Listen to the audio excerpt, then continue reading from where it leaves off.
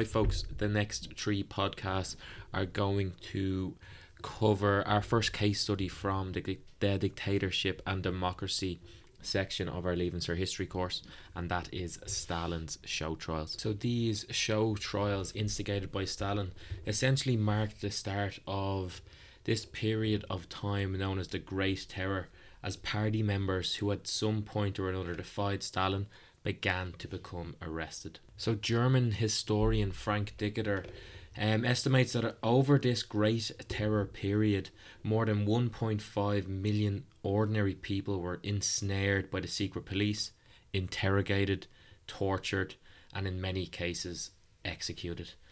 He also estimates at the campaign's height in 1937, the execution rate in the USSR was roughly 1,000 per day.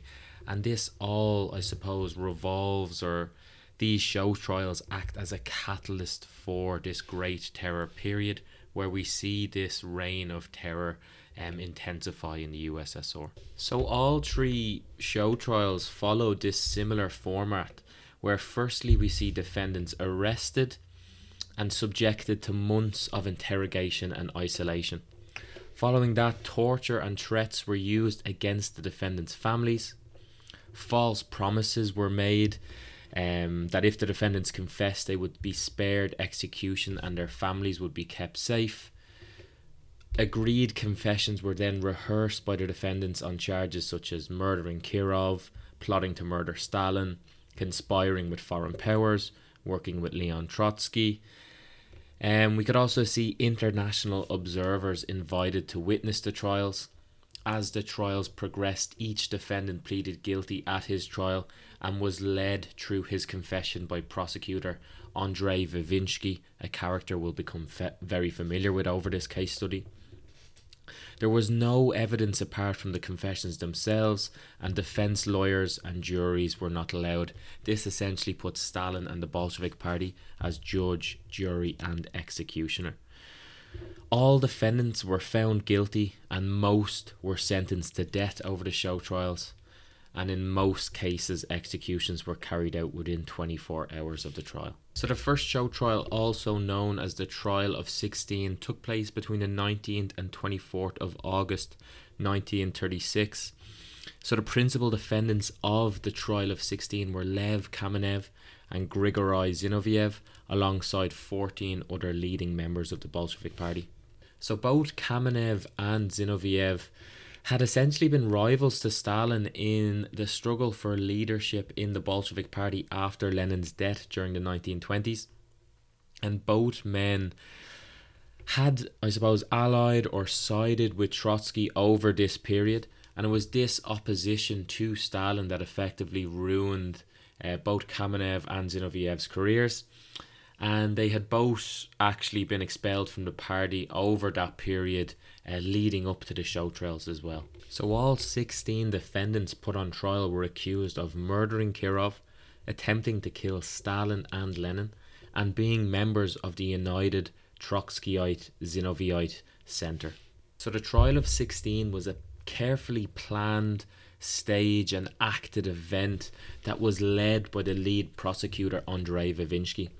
So the trial opened up on the 19th of August in the October Hall in the House of Unions in Moscow. The 350 spectators were mainly NKVD members in plain clothes, foreign journalists and diplomats. The 3 judges sat on this raised platform in the centre, and it's actually said that Stalin was to be present in the gallery with darkened windows at the back of the room. Over the course of the trial, the defendants freely admitted their guilt to the charges brought against them, and the accused actually implicated others in their evidence, and this raised, I suppose, the prospect of further show trials and further Bolshevik leading party members appearing in later show trials that we're going to look at over the next couple of podcasts. So when looking at the drama that is these show trials, it's hard not to look at Vivinsky's role in, I suppose, working overtime to support the trials and, I suppose, applaud the executions that he was calling for. So I just love this quote from Vivinsky, and I say love very lightly. But in the trial of 16, he's quoted as saying, "I demand that these rabid dogs be shot, every one of them, until the last one of them is wiped out." So less than 24 hours after the 16 defendants, I suppose, were given their guilty verdict in front of the 350 spectators in the October Hall in Moscow, all 16 defendants were shot the next morning after the trial.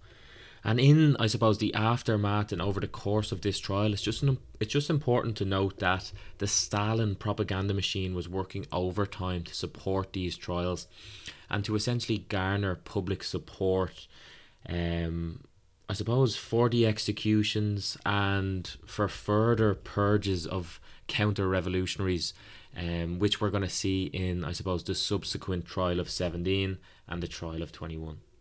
So really quickly, where does this fit into an exam situation for us?